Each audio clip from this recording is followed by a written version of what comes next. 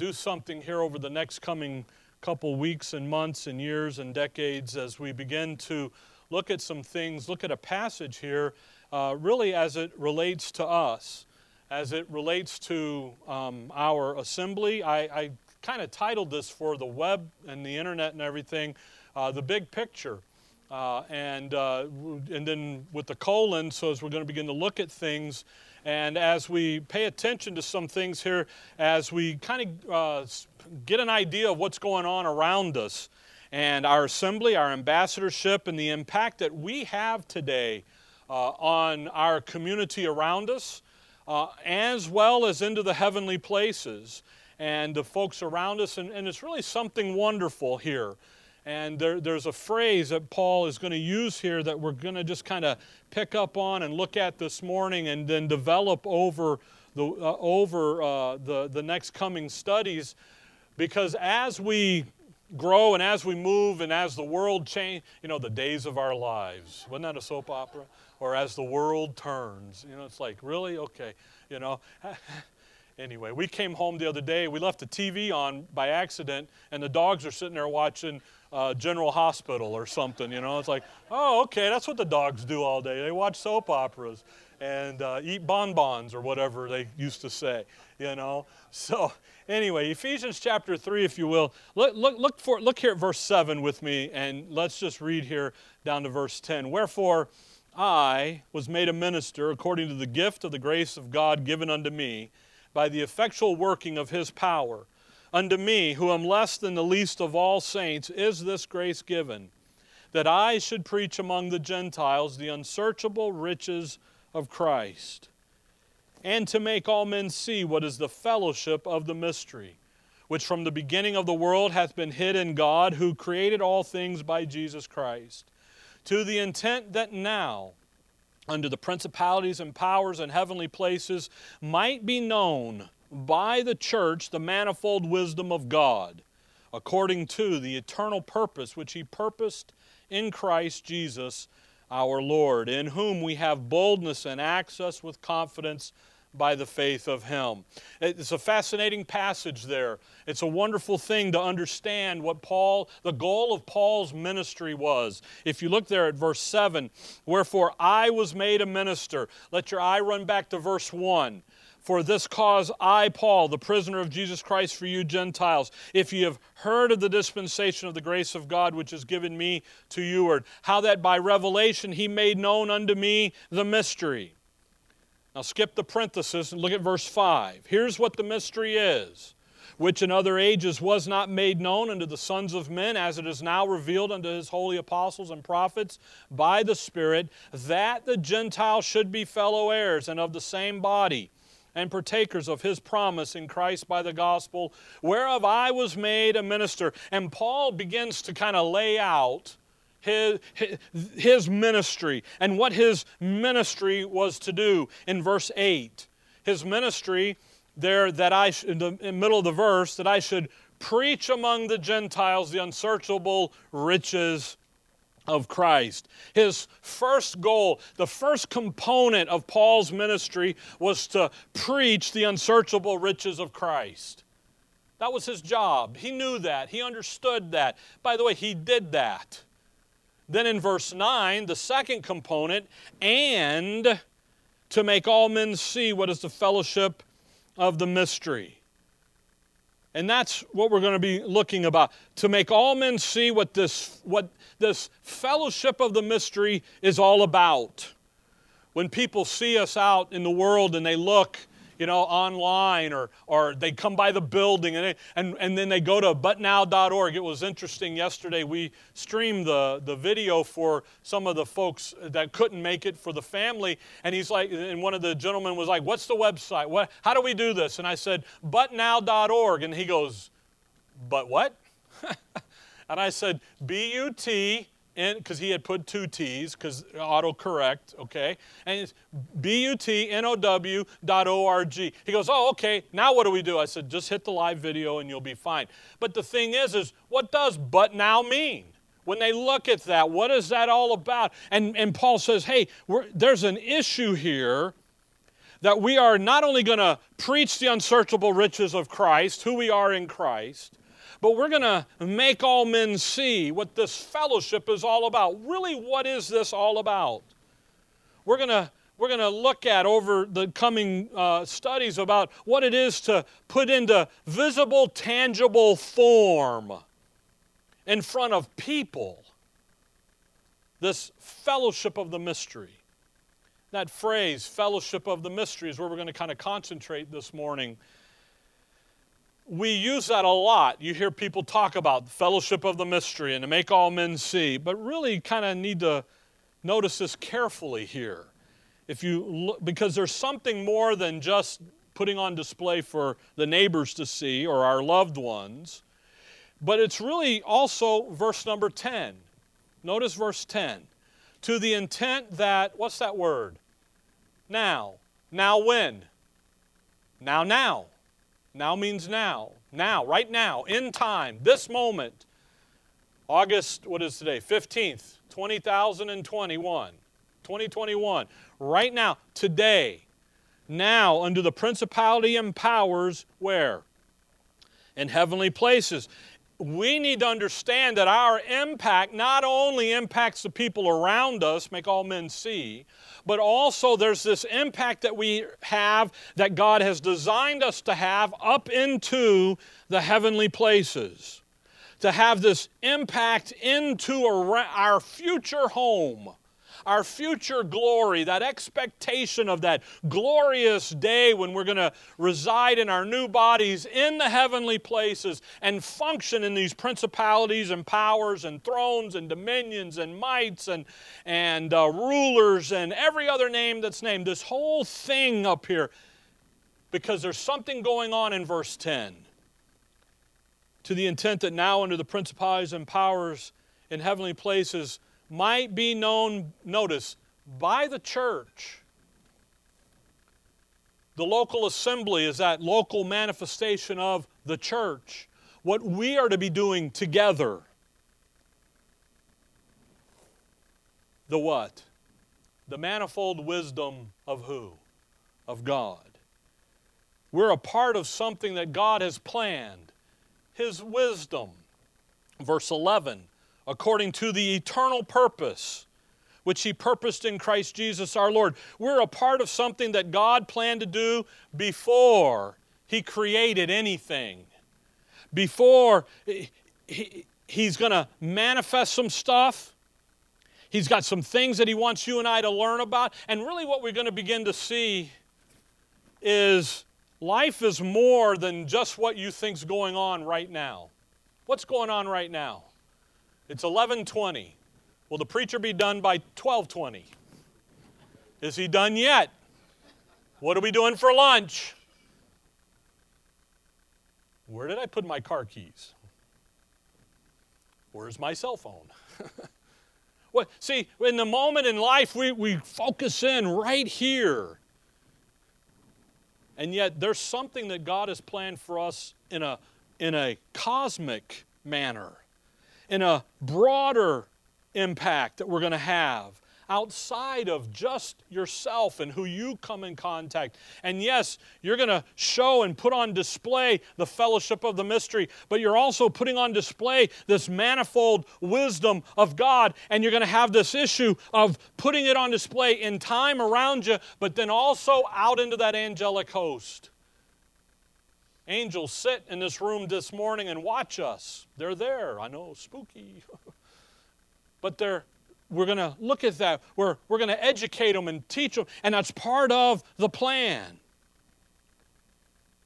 This morning, we're going to look at the issue of the fellowship of the mystery. That's my goal. And then next week, we'll get into the make all men see part. Because in order to make all men see, you have to understand what the fellowship of the mystery idea is about. When we're going to put on display. By the way, to make all men see, notice it doesn't say make all men understand. You know what we usually try to do, don't we? Make everybody understand. What do you mean you don't understand right division? And then we just nail down a little harder. It doesn't say that. On the overhead, we have a clip about giving the gospel. Our job as ambassadors is just to give the gospel. The moment we press for an answer is the moment then we put ourselves under a performance. Because sometimes they will say what? No, thank you. And then what do? Okay, well, what did I say wrong? And we get this guilt trip going. And our ambassadorship is to do what? What does an ambassador say? The ambassador to the UN. The United States government says this. What do we say? The Word of God says this. He says all men are to be saved and come to the knowledge of the truth. How do you get saved? You trust Christ. And you go through the gospel. Now here's the truth. Paul's our apostle, right? And you get into it. And that's our job. It's just simply to be the proclaimer. Make all men see. Put it on display. To see it. Put it on visible, tangible, real things that they can come and touch and feel.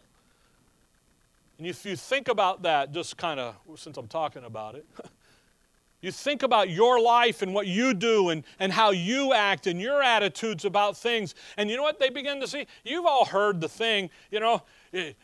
I was sitting in the bus yard one day, and I was sitting reading.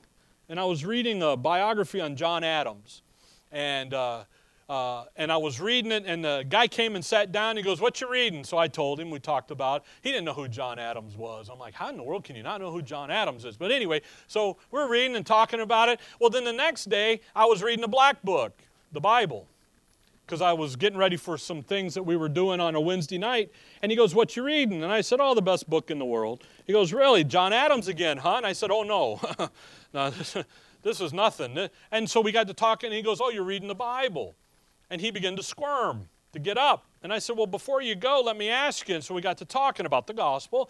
And he goes, "Oh, I believe all that." I go, "Really? What do you believe?" "Oh, I just believe every road leads back to God." And we began to talk and so forth. And that guy left mad. He was mad. And then you know what he would do? He'd see me coming down the parking lot, and he would literally go 3 rows over to go to his, and his bus was right next to mine.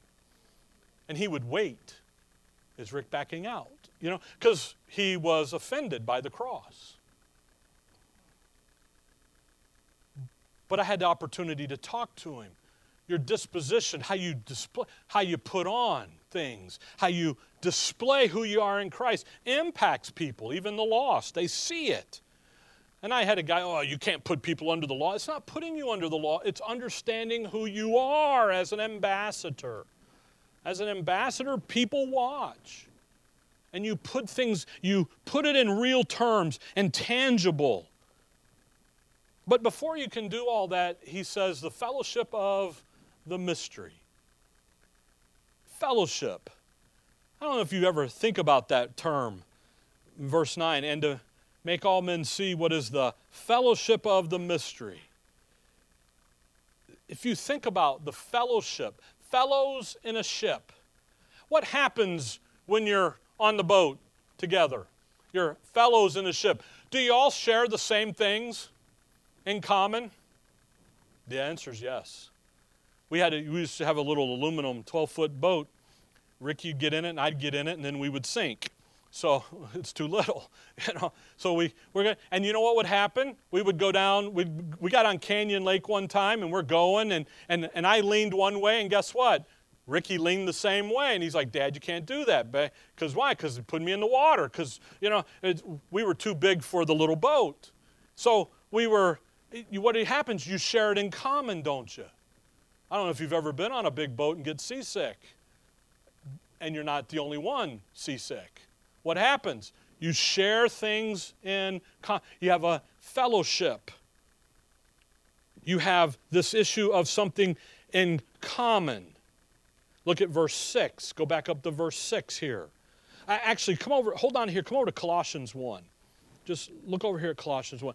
In thinking about the fellowship of the mystery, just so you know, that word fellowship, the new Bibles will move it over to dispensation or administration. And they move it away from that word fellowship. And it's not dispensation or administration. It's what? Fellowship. Look at Colossians 1. Look at verse 25. Colossians 1, verse 25. Whereof I am made a minister, according to the dispensation of God, which is given to me for you to fulfill the word of God, even the mystery which hath been hid from ages and from generations, but now is made manifest to his saints. Here's the word, what? Dispensation. Do you know what the new Bibles do here? They make it fellowship. But it's not, it's what?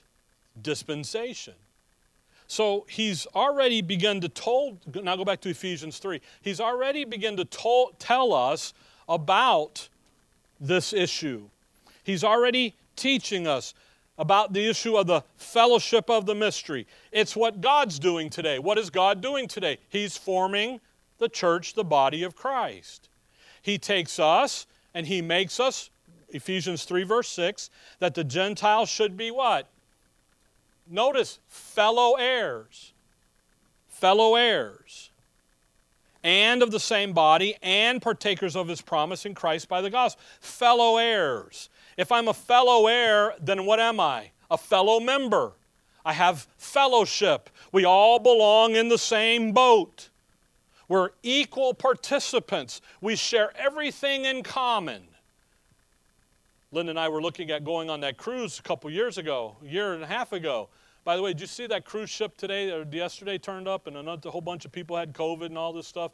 They're going to shut all that stuff back down. You just watch them, okay? But see, the thing is what happens when we were in the travel agent lady, and we're looking at and she says, so you can do this, and then you eat with all these people, or you do this time, and you eat with all these people. And why? Because we have a what? What do we have? We have a fellowship. We begin to share things in common. All that belongs, what does he say in Romans 8? Heirs of God and what? Joint heirs with Christ. All that belongs to Jesus Christ belongs to who? All of us equally. No one is higher than the other. No one is any different than the other. Come over to Galatians 3. Galatians 3. So when we talk about fellowship of the mystery, we start with fellowship. We're all together in this equally. Galatians 3 verse 28, a tremendous passage. Galatians 3:28, there is neither Jew nor Greek, there is neither bond nor free, there is neither male nor female, for ye are all one in Christ Jesus. He's making a body of who? Jews and Gentiles, bond and free, Greeks, barbarians, Scythians, the other list where he has this. All of that, he's making one big body. And where are we? We're all in Christ. When you trust Jesus Christ as your Savior, it's not about going to church. Sorry. I'm glad you're here, by the way. Okay? Going to church doesn't make you a believer. By the way, if you think about that, does going to the garage make you a car? No. So going to church doesn't make you a believer. What makes you a believer? Trusting what Christ accomplished on Calvary as your Savior. He paid your sins. You trust Him. Then He instantly gives you His identity. He gives you His righteousness. He gives you His resources. And it's no longer you having to do. He's already...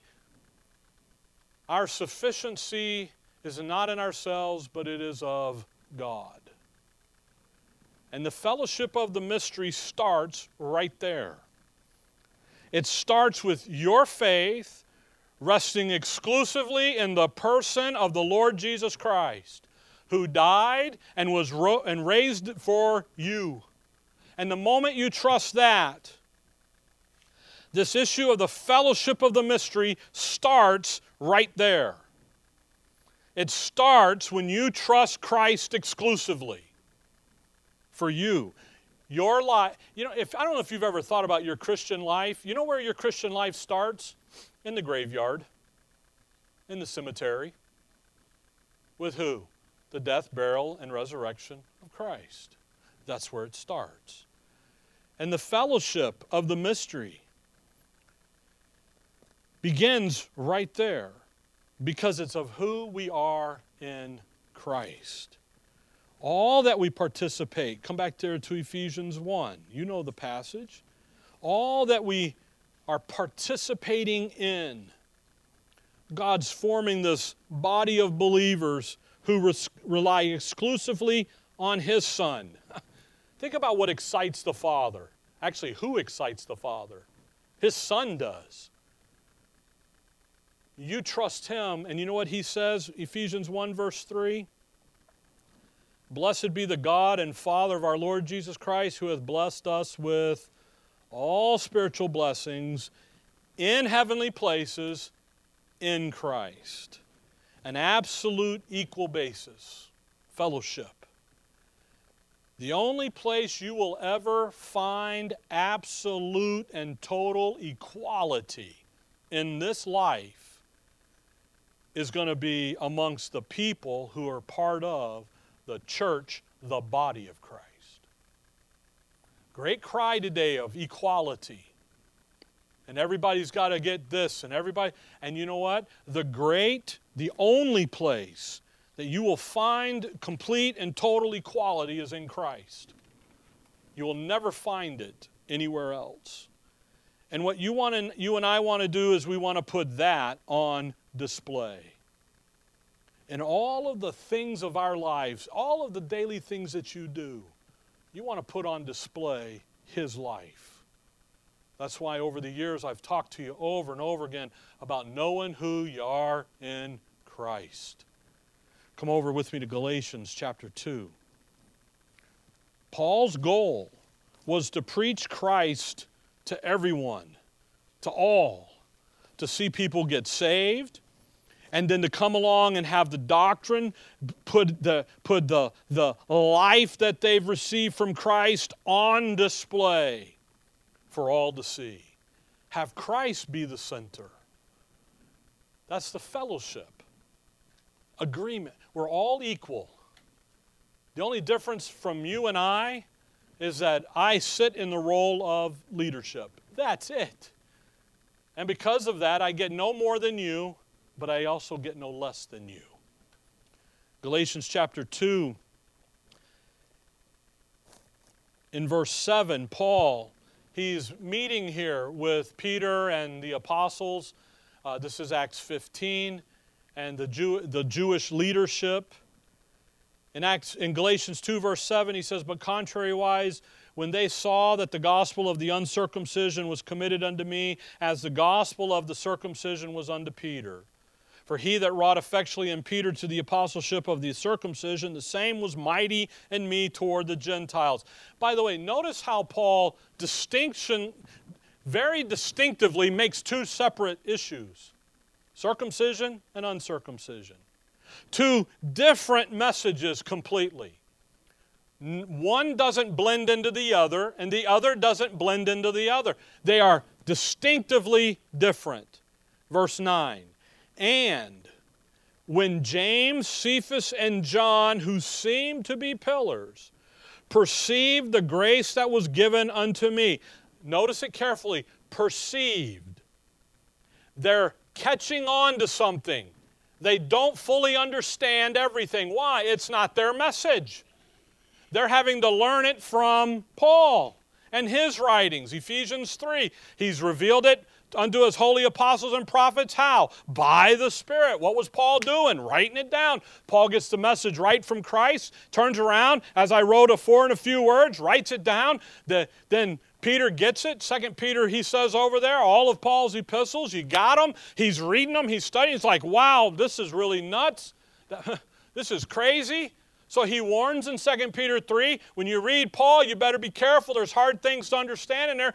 Why? Because watch what Paul's going to say here. He's going to say, circumcision availeth you nothing. And yet what is big with them? Circumcision. He's going to say in Acts 13 at the end of his message that Moses and the law couldn't forgive your sins and save you. Only the Lord Jesus Christ can in my gospel. And you're talking about laying a group of people out cold.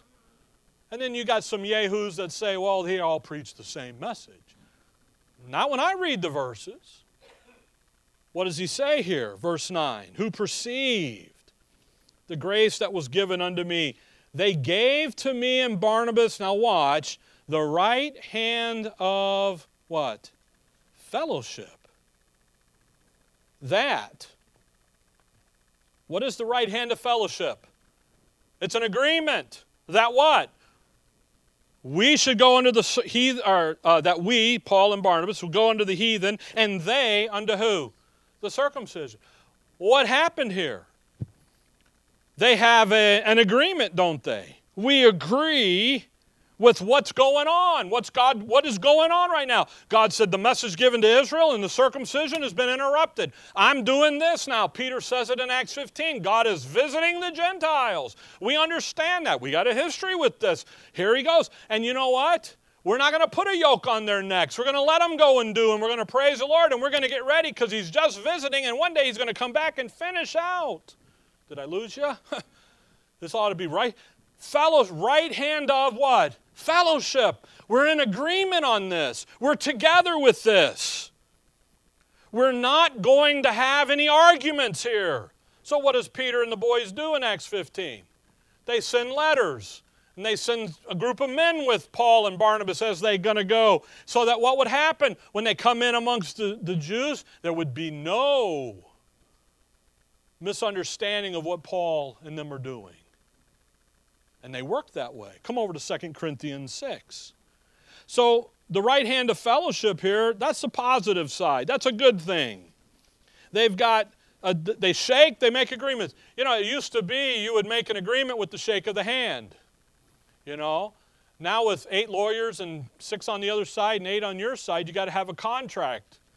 You know, watch Judge Judy. Come on now, you know, people's court. Where's the contract? Got to have a contract. You know, it used to be, why? Because here's my word. We're in agreement. Look at 2 Corinthians 6. Look at verse 14. Here's the negative side. Be ye not unequally yoked together with unbelievers. For what fellowship hath righteousness with unrighteousness? And what communion hath light with darkness? And what concord hath Christ with Belial? Or what part hath he that believeth with an infidel? And what agreement hath the temple of God with idols? Notice the terminology. Fellowship, concord, communion, agreement. All those synonyms there. All of those descriptions of what? Fellowship.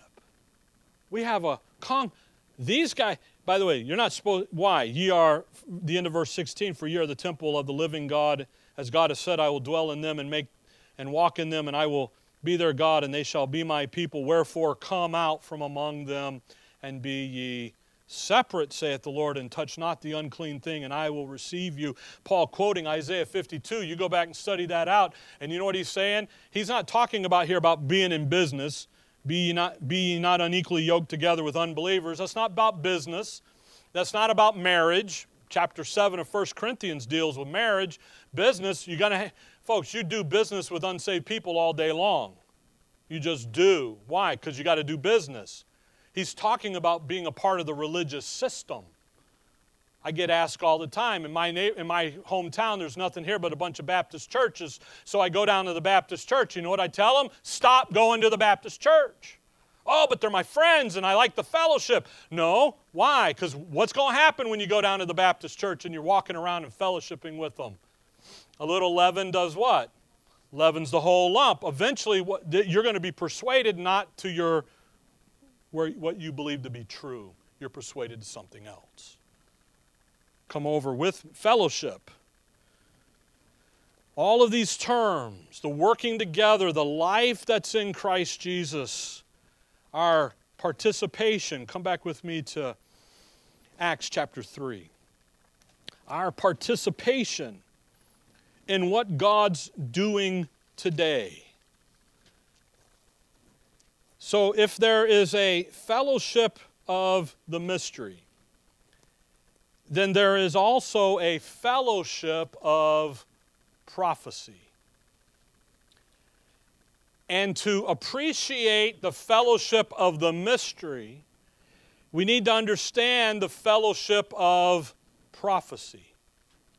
Acts 3 verse 21 here, whom the heaven must receive unto the times of restitution of all things, which God has spoken by the mouth of all His holy prophets since the world began.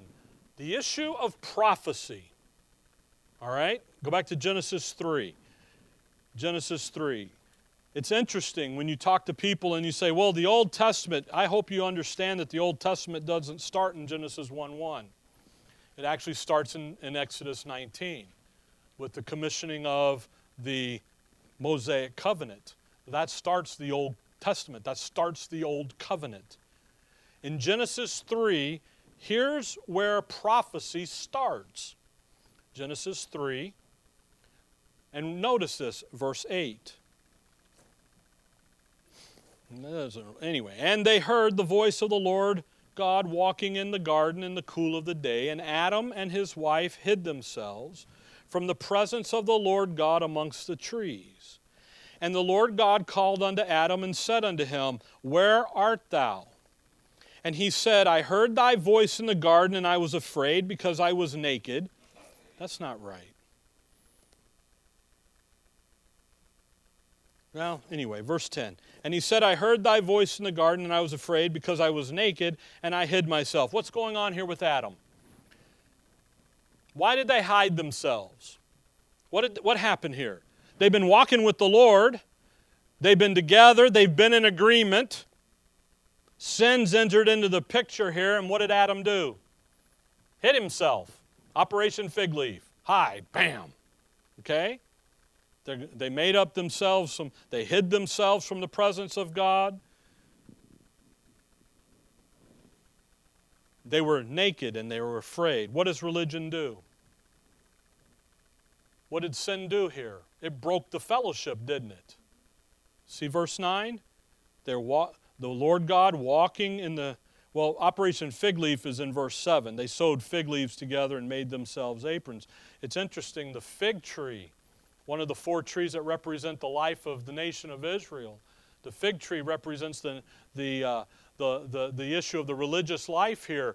And you know what they did? They made religion. What's religion designed to do? Hide yourself. Cover up yourself. What did he do here? By the way, are fig leaves, have you ever been around a fig tree? Are they smooth and nice, or are they sticky and scratchy? They're scratchy. You with me? Okay, did I lose you? I lost myself there for a moment. I found it though.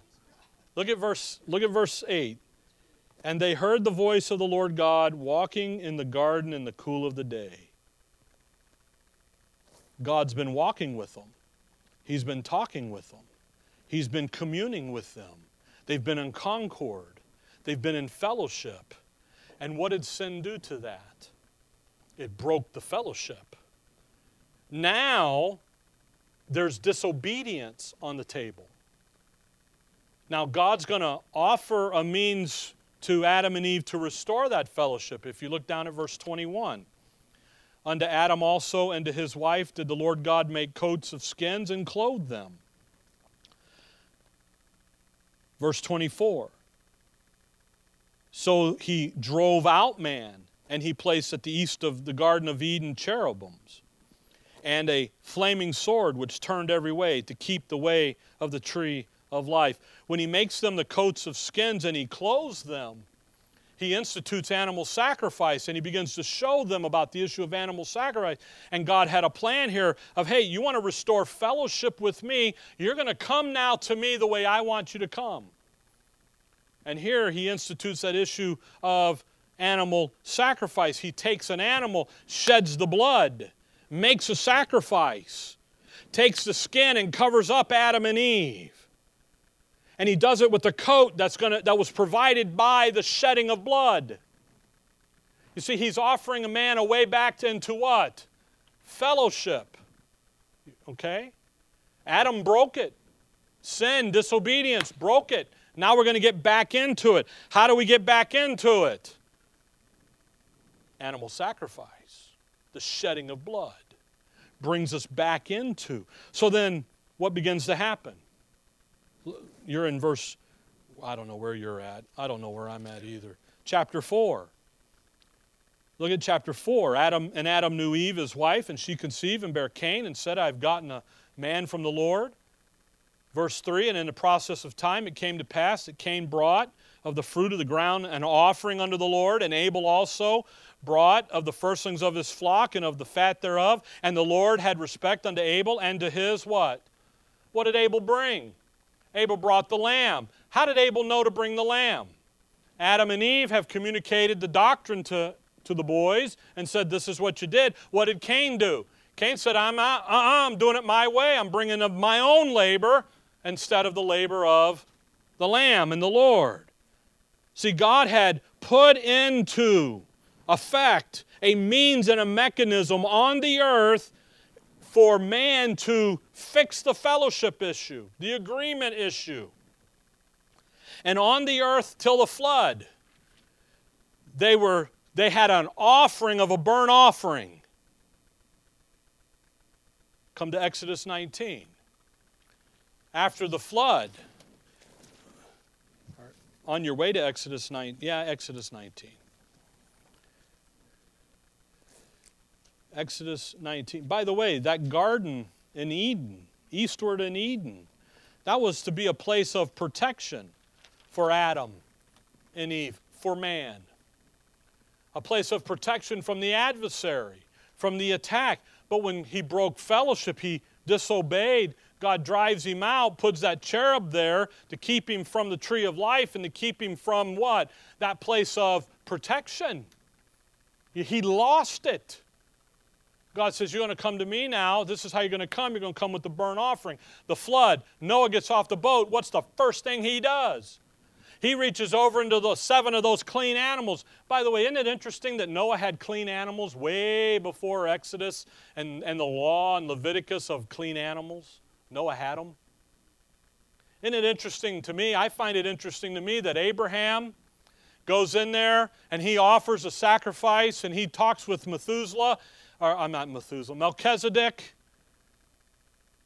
I should have quit when I was ahead.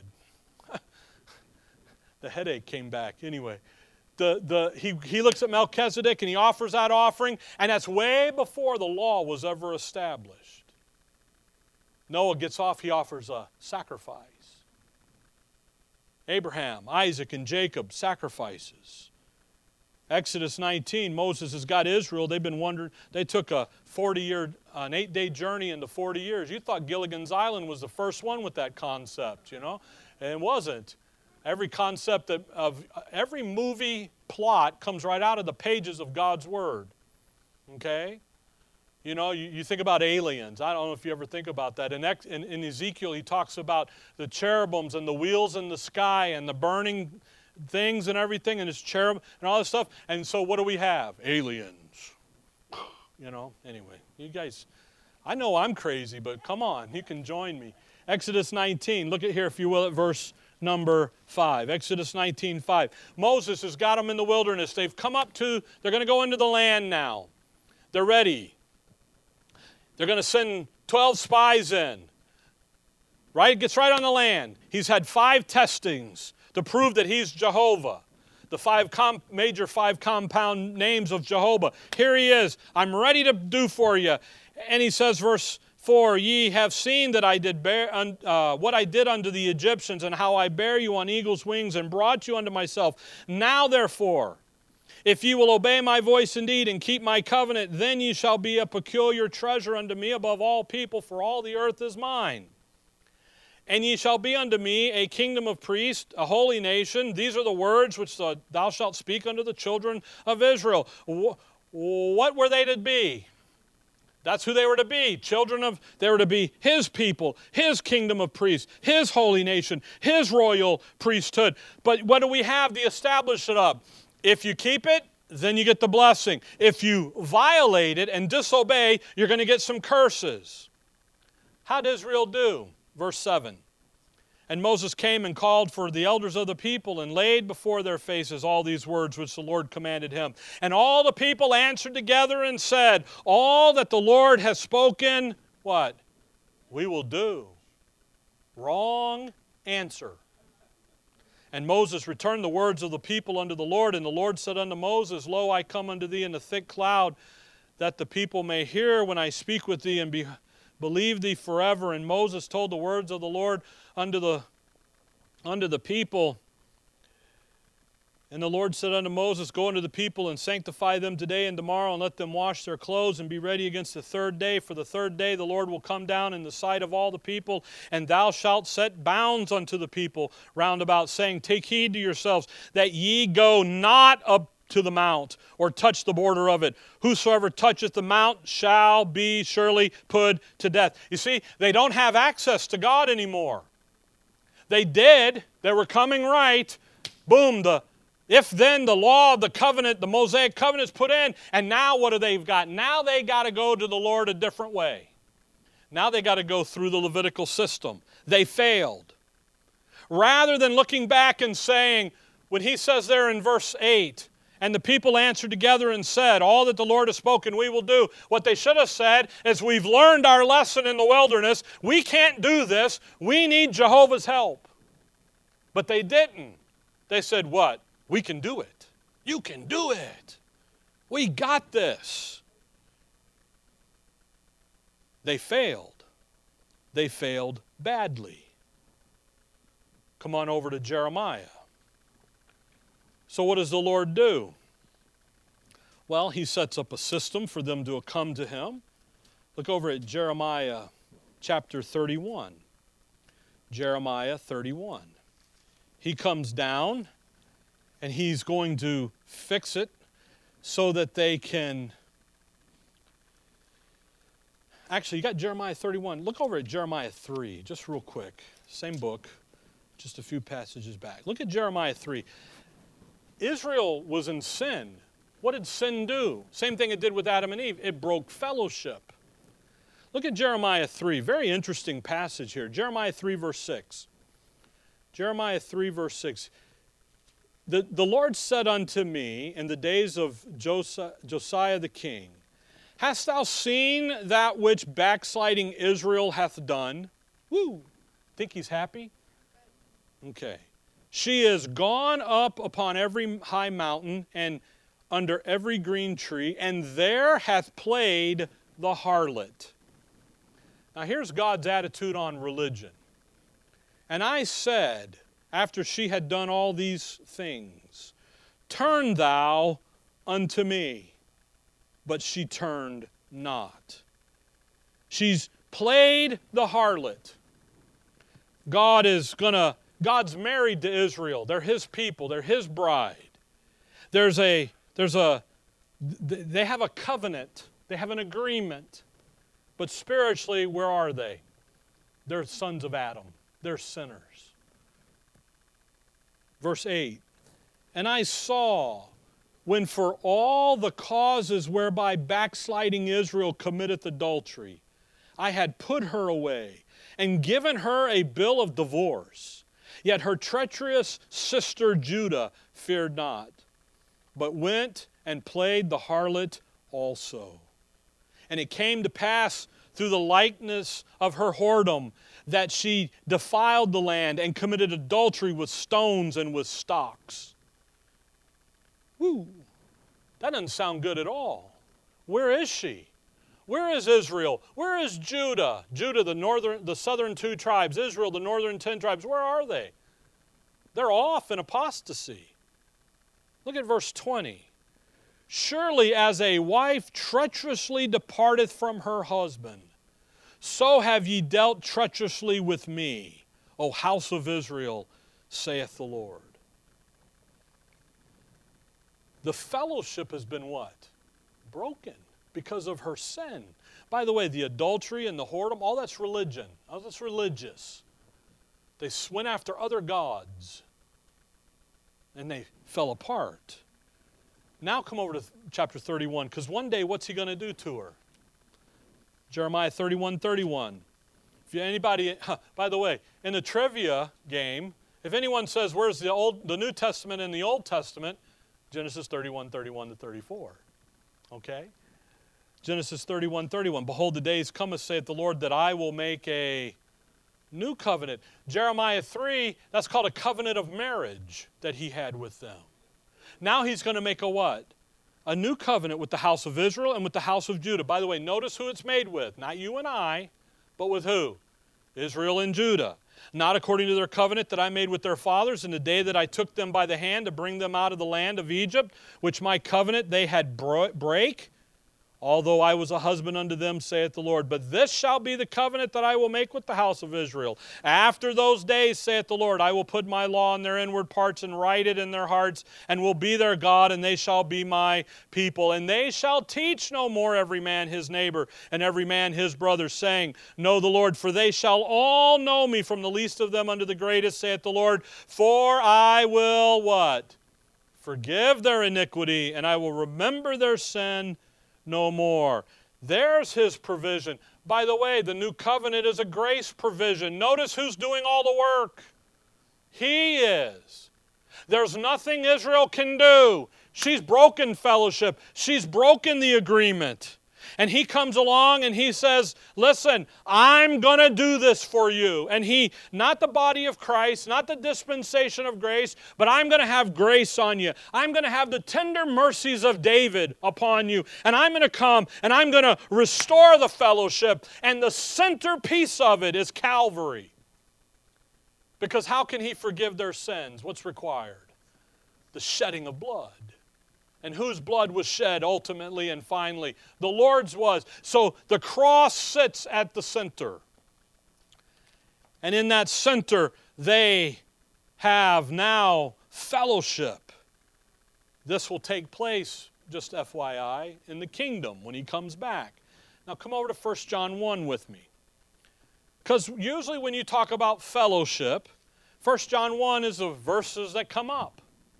1 John chapter 1.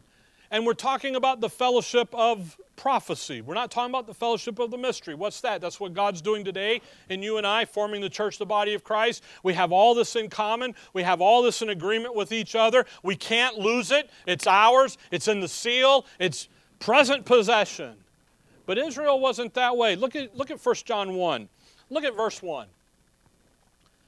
That which was from the beginning, which we have heard, which we have seen with our eyes, which we have looked upon, and our hands have handled of the word of life. For the life was manifest, and we have seen it, and bear witness, and show unto you that eternal life which was with the Father, and was manifested unto us. 1 John 1, 1 John is written by John. Galatians 2:9, who gave Paul and Barnabas the right hands of fellowship? Peter, James, and John. Peter, James, and John said, we're going to who? Circumcision. 1 John is written to who? Circumcision. That's who we're talking about. Remember that, please. Verse 3. That which we have seen and heard declared unto you, that ye also may have, what? Fellowship with us. And truly our fellowship is with the Father and with His Son, Jesus Christ. Notice carefully. How are they going to get back into fellowship with Christ? They lost it, didn't they? They messed up. How do they get back into fellowship with Jesus Christ? Through the new covenant.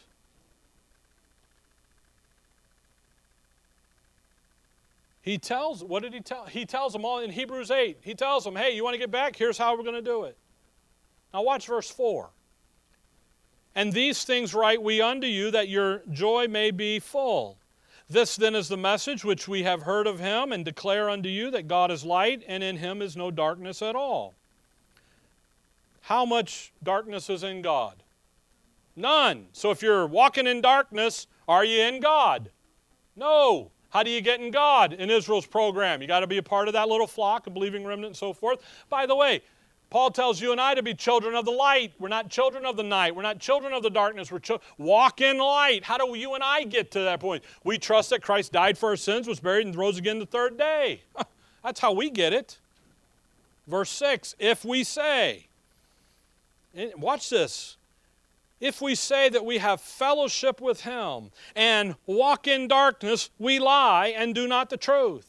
But if we walk in the light as He is in the light, we have fellowship one with another, and the blood of Jesus Christ, His Son, cleanses us from all. If we say, we're going to make a profession here, by the way, this is the first test in 1 John for the little flock in the tribulation, is a test of profession. If we say, and we're over here doing something, what are we? We're liars. We're in darkness. But we're not where? In fellowship. Did I lose you guys? You okay? All right, good. If we say, verse 8, that we have no sin, we deceive ourselves and the truth is not in us. That's troubling, isn't it? Verse 9, if we confess our sins, He is faithful and just to forgive us our sins and to cleanse us from all unrighteousness. If we say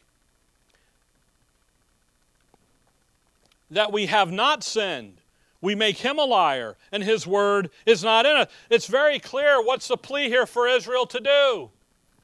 Confess who they are, what they are, and what's going on, and to return to who they're supposed to be. It's very clear. Look at chapter 2, verse 1. Who's He talking to? My who? My little children. Who's that?